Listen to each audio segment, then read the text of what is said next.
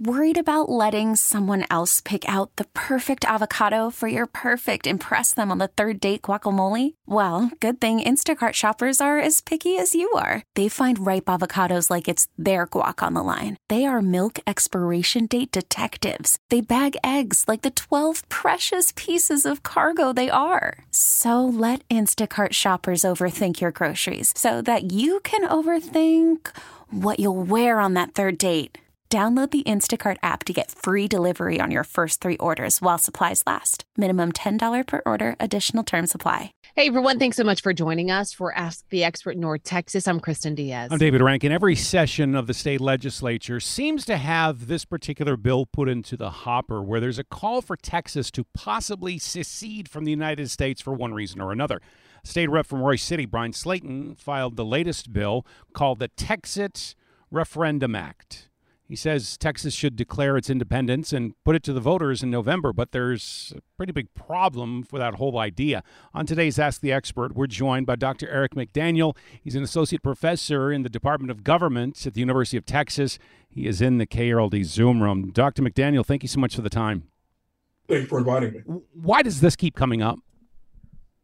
Texas was its own independent nation, and Texans take very strong pride in the fact that they were independent, that they had their own aims and they had that control.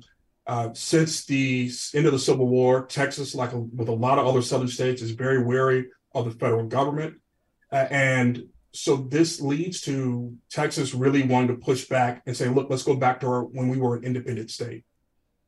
Considering how much we've progressed since then, it's easier said than done, isn't it?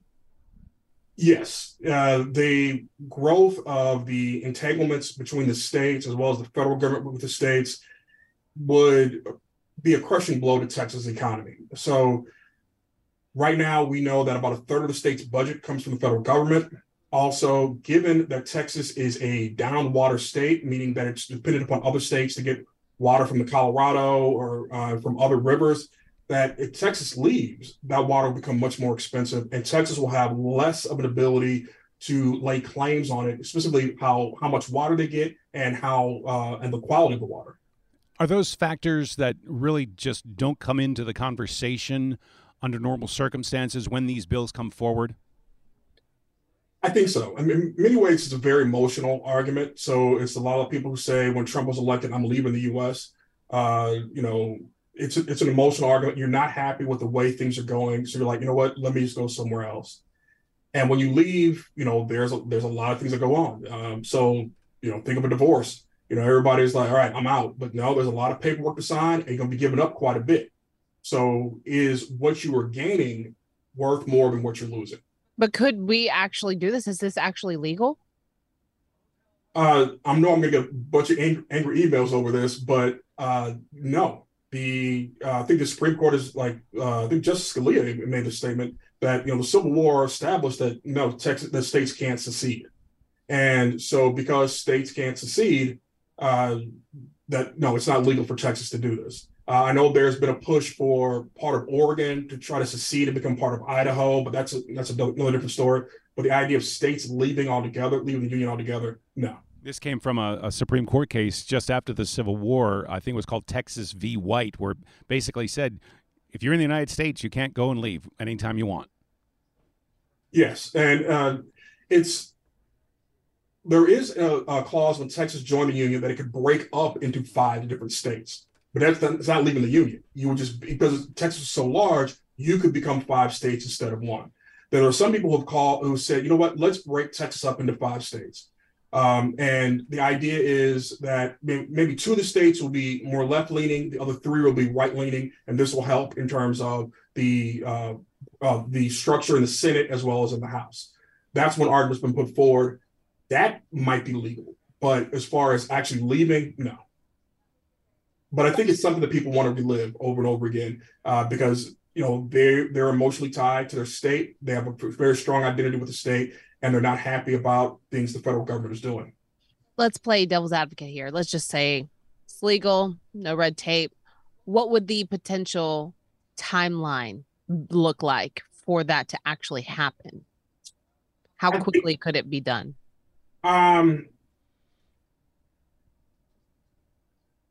At a minimum, I would say maybe 5 years, because one of the things you have to realize is that with the growth of the federal government is funding a lot of things for the states. So Texas would have to basically build a whole new infrastructure.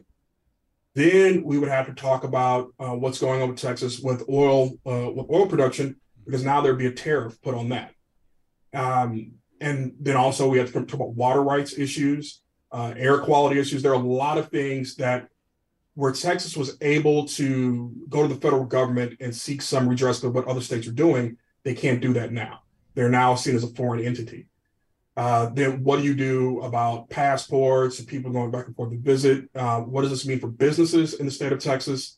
So, if you think of, Tesla, or you think of other places that have moved to Texas, well, now they're, in a foreign country. So how do you keep them? How do they not lose money by staying in Texas? When we talk about the whole concept of breaking into 5 states, what assumption is there that those 5 states would be united among themselves when they're going, in conflict with the federal government? Yeah, I don't really know how united they would be. I think right now, if we broke them up, let's say we took Central Texas, then we took part of East Texas, and then South Texas, West Texas, North Texas. I think there's kind of a similar culture in a lot of these areas, which would unite them. So you think of, the area with Austin and San Antonio as being left-leaning, the area around Houston being more left-leaning, but the other areas being more right-leaning. I think that was the argument, is that there might be some cultural aspects for these individuals to kind of bind together as a state and see themselves as one body. That's Dr. Eric McDaniel from the University of Texas. Professor, thank you so much for the time. Thank you for inviting me. T-Mobile has invested billions to light up America's largest 5G network, from big cities to small towns, including right here in yours. And great coverage is just the beginning. Right now, families and small businesses can save up to 20% versus AT&T and Verizon when they switch. Visit your local T-Mobile store today.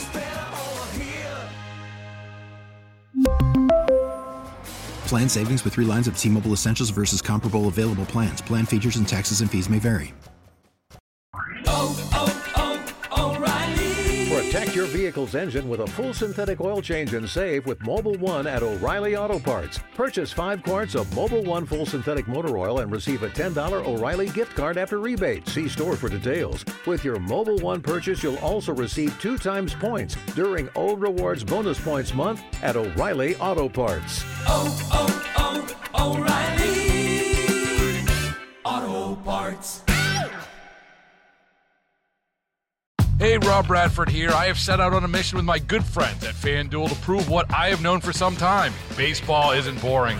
Now I have a daily podcast to prove it with some of the most notable people in the baseball world, screaming baseball isn't boring from the mountaintops, or at least agreeing to come on our show. Players, managers, GMs, and yes, even the commissioner of baseball, Rob Manfred. It has been a constant wave of baseball's most powerful voices. So join the revolution. Subscribe and soak in Baseball Isn't Boring. Listen on your Odyssey app or wherever you get your podcasts. You'll be glad you did.